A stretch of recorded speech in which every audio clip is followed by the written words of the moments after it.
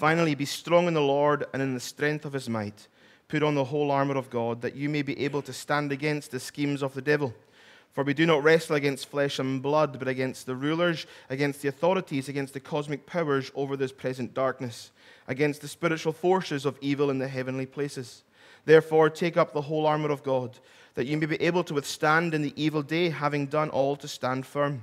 Stand therefore, having fastened on the belt of truth, and having put on the breastplate of righteousness, and as shoes for your feet, having put on the readiness given by the gospel of peace. In all circumstances, take up the shield of faith, with which you can extinguish all the flaming darts of the evil one.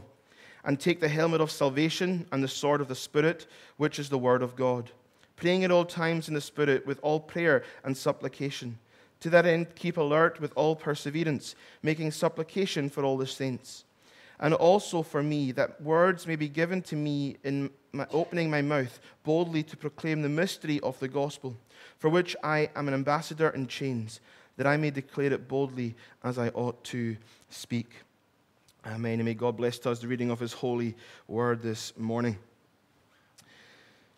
We thought last week about what it means to pray in the Spirit. And we're going to spend some time this morning looking furthermore at these verses, from verses 18 down to verse 20, about what the Apostle Paul teaches us as God's people about prayer.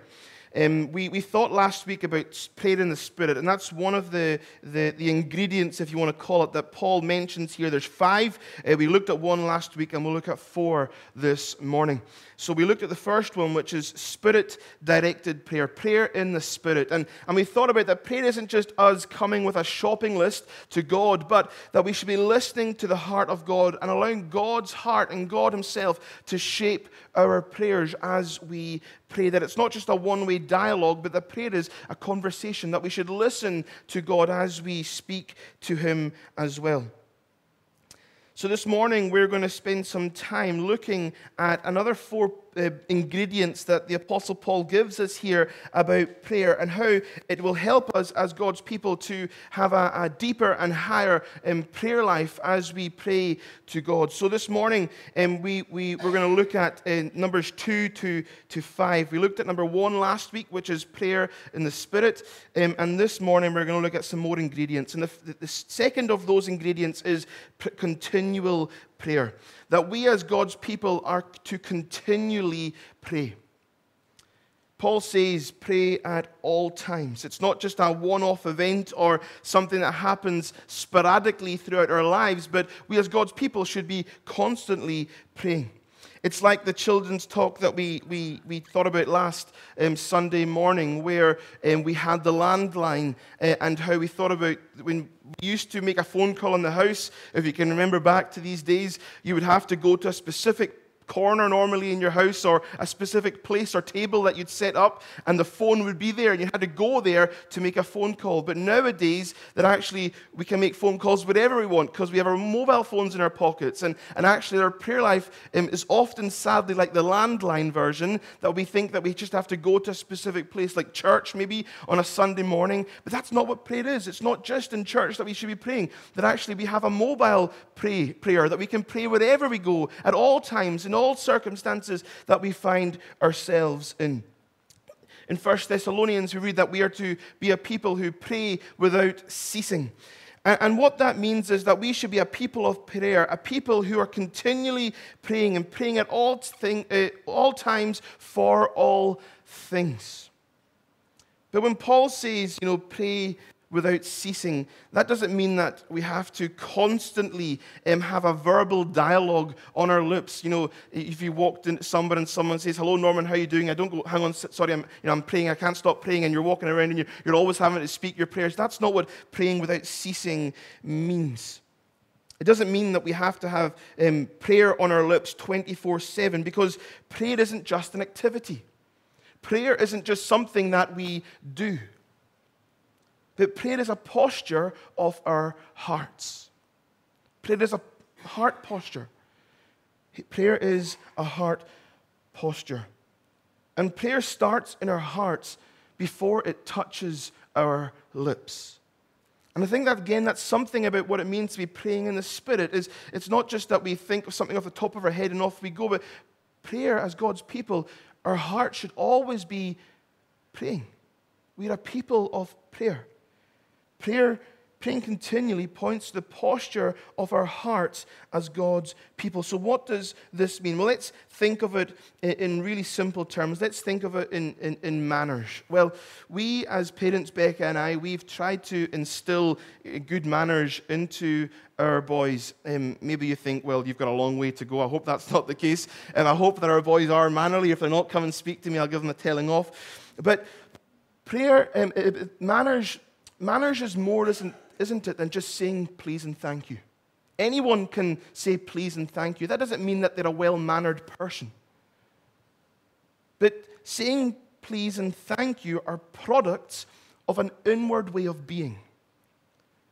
Your heart should be well-mannered before your lips are well-mannered. I've met people that say please and thank you, and they are the least well-mannered people I've ever met in my life. They do not care about anyone else. But manners also begin in the heart, really. It's a way of being. It's a softness that someone carries, that actually they're caring for people.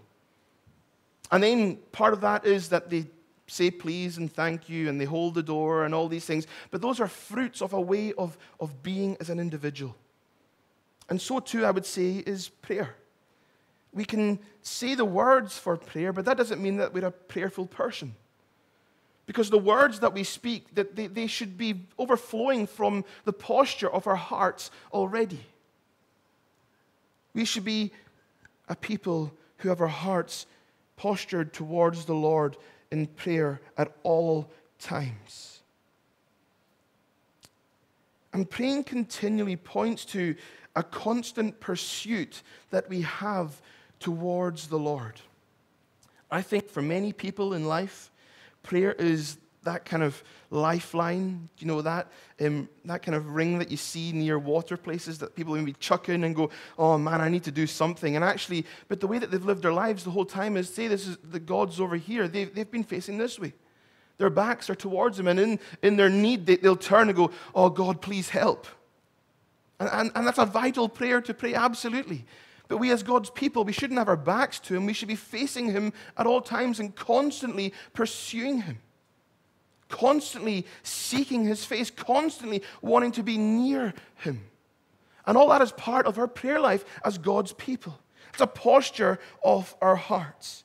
That we live as God's people in a dialogue with Him, always seeking His will, always seeking His face, always in communion with Him. John Wesley regarded this as a man having his heart with the Lord. What a beautiful illustration of what it means to be praying at all times, that our hearts are always with the Lord. Prayer is more than just closing our eyes and muttering a few words for a minute or so at one or other specific times, but prayer is a living, active, dynamic relationship where we can be in constant communion with the God of heaven, where our attention at all times is turned towards Him, that we're always thinking upon Him, always seeking His face, listening for Him and to Him, and having our ears and our eyes and our lips pointed heavenwards. That's what it means to be praying at all times. Is God the first and foremost person in your life? Because He should. That's what it means to seek after His kingdom, that He is number one. And this allows us to always be prepared and ready to be a prayerful person. Because, well, like a well-prepared athlete, I remember the last game of football that I actually was ever able to play. I was on the bench. It happened more than once in my footballing career. I was on the bench and I got told I needed to go on, and on I went for the last 10 minutes, and I tore my hamstring. It was the last game of football I probably ever played. Why? Because I wasn't warmed up. Off the bench I went into playing football. But actually, sadly, I think often that was a reflection on my prayer life. That I wasn't ready. That's, oh man, I need to pray. And off I go. But actually, as God's people, we should be like well-prepared athletes, constantly seeking Him, constantly warmed up, ready to pray. seeking his face. I remember hearing a story about Floyd Pearson, who used to work for the African Inland Mission. And he was someone that continually prayed at all times over everything that he did. So much so, as he went to sit his driving test, he turned to the examiner and he said to him, "I always pray before I drive, so let's bow our heads in a word of prayer." And the examiner very reluctantly put his head down and closed his eyes, and Floyd prayed. And anyway, he passed his test because prayer works. And I'm not saying you're going to pass your test if you pray, but anyway, it's a story. Let's leave it there before I get someone in trouble. But prayer is not a one-off activity. It is a way of living as God's people. So that is our second ingredient. We've had Spirit-led prayer, Spirit-directed, and praying continually, praying at all times. Thirdly, we have varied prayer. And this comes from when Paul mentions in these words, with all prayer and supplication. We see that in verse 18, with all prayer and supplication. And we could say that this flows out of being an individual, a follower of Jesus, who is continually praying. Because if we are always praying, if we're a people of prayer, that means in every situation that we engage with in this life, that we do so in a prayerful manner. That means that we have a varied way of praying. And again, I think most people, if you ask them, what does your prayer life look like? It's, well, I come to the Lord with a shopping list, or I come to God when I need something, or I come to God when something bad has happened in my life. And those are very valid ways of praying, absolutely. But there is so much more to prayer than that. We have confession and thanksgiving, intercession, which we'll touch on later on in our service. We have adoration and praise and song, or even praying in tongues. There is such a vast way of praying as God's people that I don't think we've even begun to scratch the surface of what the depths of prayer offer to us. And I believe this is somewhere where I need to, and we need to, as a church, grow in our prayer life. Maybe it's not varied enough. Maybe you think, well, if I was honest with myself, my prayer life does look like me saying, God, I need X, Y, and Z, or I need you to intervene, or God, I know I've not spoken to you in a long time, but if you can just help me out here, I promise you that I will, so on and so forth. Many of us have prayed those prayers.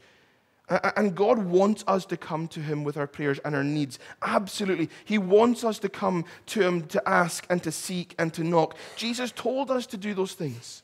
Absolutely.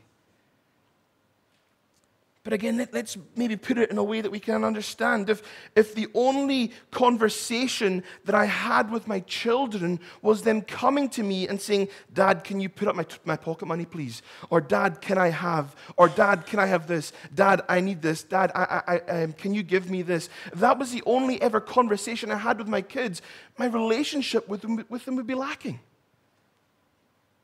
But the times that they come to me, and let's be honest, most of the times they do come to me, Dad, I need this, or Dad, I'm hungry, Dad, blah, blah, blah. And that, again, that's very valid, and I don't begrudge them doing that. I love that they have the boldness to be able to come to me as their dad and ask for things.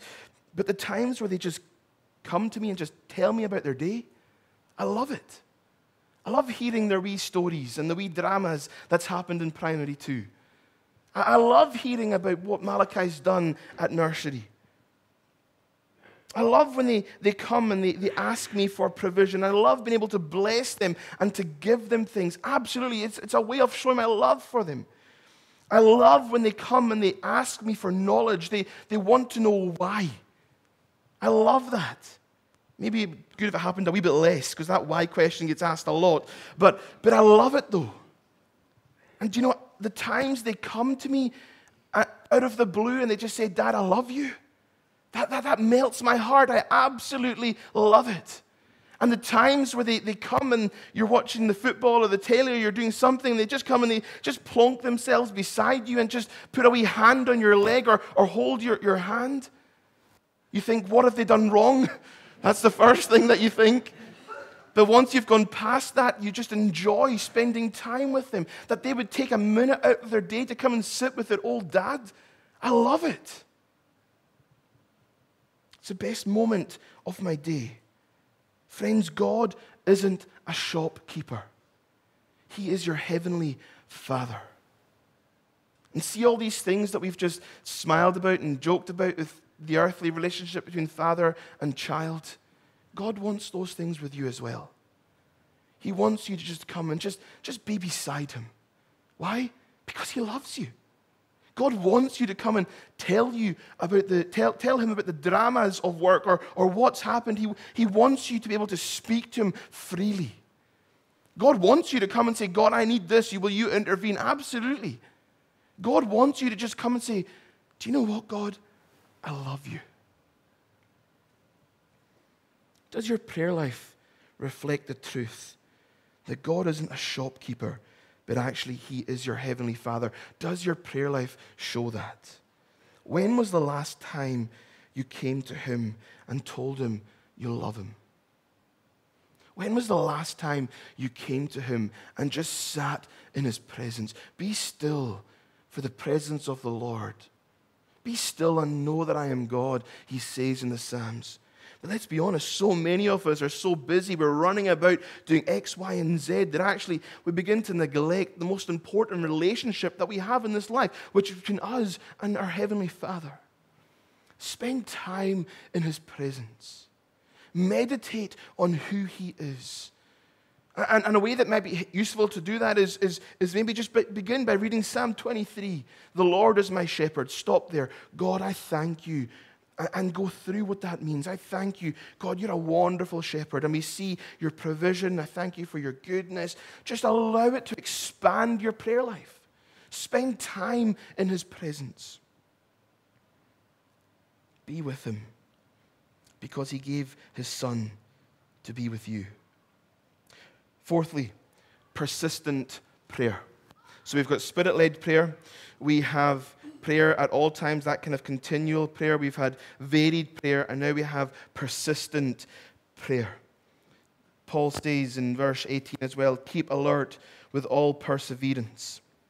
Persistent prayer. Keep alert with all perseverance. And I think this is probably one that many of us struggle with and perhaps clashes so much with our culture nowadays.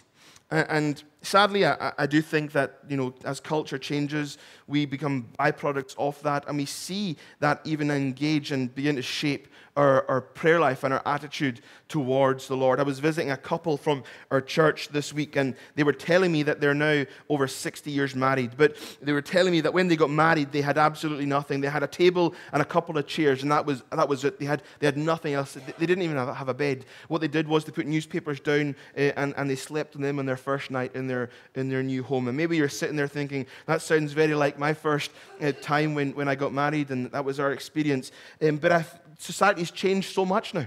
And actually, we now, we don't, work hard to get things. We expect things here and now. Do you know what? I find myself, even when I'm making an Amazon purchase and it says it's going to take 3 days, I think, that's crazy. 3 days for it to arrive at my house. It should be here tomorrow. Do you know that's just the way we are now. We expect, things right here, right now. And actually, I think that sadly begins to shape how we pray. Do you know that we come to God and we say, God, can we see you do this? We want to see this. Will you move in power here? Will you change this part? And God says, yeah, but not now. Yes, I will, but the time's not right. Oh man, I wish it was now. I wish that God would move in power right now. And that's me. I'm an impatient person. I expect an Amazon purchase to arrive that same day, if not by tomorrow. Do you know? And that sadly, I think, has begun to mold our prayer life, that we come to God and we always expect that green light. Go, go, go, go, go. Yes, yes, yes. It's now, now, now, now. But there's times where God will say, red, no, that's not right for you. How dare he? God would say no to me. Well, I know that my children, they come, can I play on the roof? Absolutely not. That's crazy. They'll get hurt. That's not right for you. But then Joel would say, can I drive the car? Not now. But there will come a time when I'll teach you. And it's Amber. It's not yet. And actually, some of our prayers, friends, it's in the season of not yet. And we need to have perseverance. We need to keep going. We need to keep praying and asking God to move in power and trusting in his perfect timing, because God's timing is the right timing. I know that many of you are praying the same prayer that you have done for many, many years. And I want to encourage you this morning, keep going. Don't give up. Persevere in prayer. I know that many of you are praying for your unsaved spouse and praying for your unsaved children or your backslidden children, or you're praying prayers for your unbelieving parents or prayers for estranged family members and broken relationships. Keep going. Keep praying in faith and trust in God that in His perfect timing, He will allow those things to happen. Pray, pray, and pray. And trust the Lord for His breakthrough in His perfect timing. Many of you know the struggle that my dad has had while he was alive, which was he struggled with alcohol. He was an alcoholic for as long as I can remember. My parents divorced when I was very young, and all I ever know was my dad's desire to drink, and he couldn't shift it, he couldn't shake it. And I prayed, and I prayed, and I prayed. And I cried. There was sometimes someone sent me a beautiful picture this week, and I said amen to it. Because my prayers sometimes, they weren't even words, they were tears before the Lord. I couldn't even speak my prayers. And I prayed and prayed and prayed to God for Him to take the drink away from my dad. And for years, nothing happened. And years, nothing happened. And then God broke into my dad's life, and in his last number of years here, he kicked the booze away, and he went into recovery and into rehab, and he got sober, and we spent a wonderful few months when he was living in the house with us. And then sadly, he went back to the drink. And I began praying again, God, why have you done this? Take the drink from him. Take that cursed addiction away from him. And then in my dad's last few months in this world, he spent them in hospital where he couldn't access any booze. And actually, there was a chaplain there beside him every single day. And my dad gave his life back to the Lord. Now, that wouldn't have been my plan. But actually, ultimately, that was the best solution. Because my dad asked Jesus back into his heart. And I trust that he's now with the Lord. But God's ways are not our ways. And there's times we pray and things happen or don't happen that we don't understand. But we have to trust Him. And we have to persevere and keep on going. For it is those who persist in prayer in this life that prevail in its battles. If you persist in prayer in this life, you will prevail in its battles. And fifth, and finally, we come to intercessory prayer. Paul mentions here in prayer for all the saints, and he goes on and he says, also for me that words may be given to me, that he would have boldness to be able to continue to speak. And Paul mentions this prayer for all the saints, and that is intercession, that is intercessory prayer. And very, very quickly this morning, all that means is that we're praying on behalf of others. It is good and right to pray for those without Christ. It's good and it's right to pray for ourselves. It's good and right to pray for worthwhile causes. But we're also called as God's people to pray for the other saints, our brothers and sisters in Christ.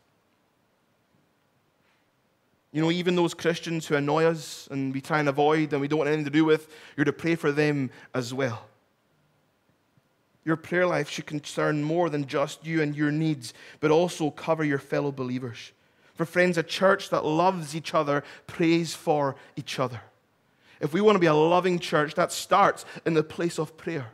That we begin to pray for people. And maybe this morning the Lord is convicting your heart and there's someone that He's bringing to your mind and you think, I can't even pray for them. They annoy me too much. I try and avoid them at all costs.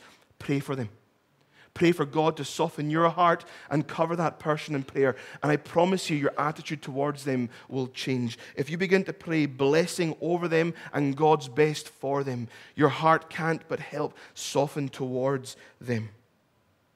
And if it's true that we as God's people are in a spiritual battle, and it's true for me, then it's true for other Christians. It's true for other fellow followers of Jesus. They too wrestle with not flesh and blood, but against principalities and powers. No wonder they need our prayers.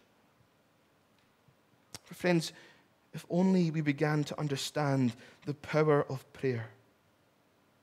Mary, Queen of Scotland, knew the power of prayer. It's why she said one day, I fear John Knox's. John Knox was instrumental in the Reformation of Scotland. And Mary, Queen of Scotland, said this, I fear John Knox's prayers more than an army of 10,000 men. Why? Because there is power in prayer.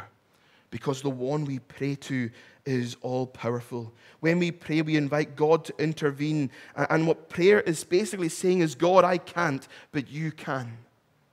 God, I can't. We can't. We can't change this community. We can't transform the East End of Glasgow, but God can.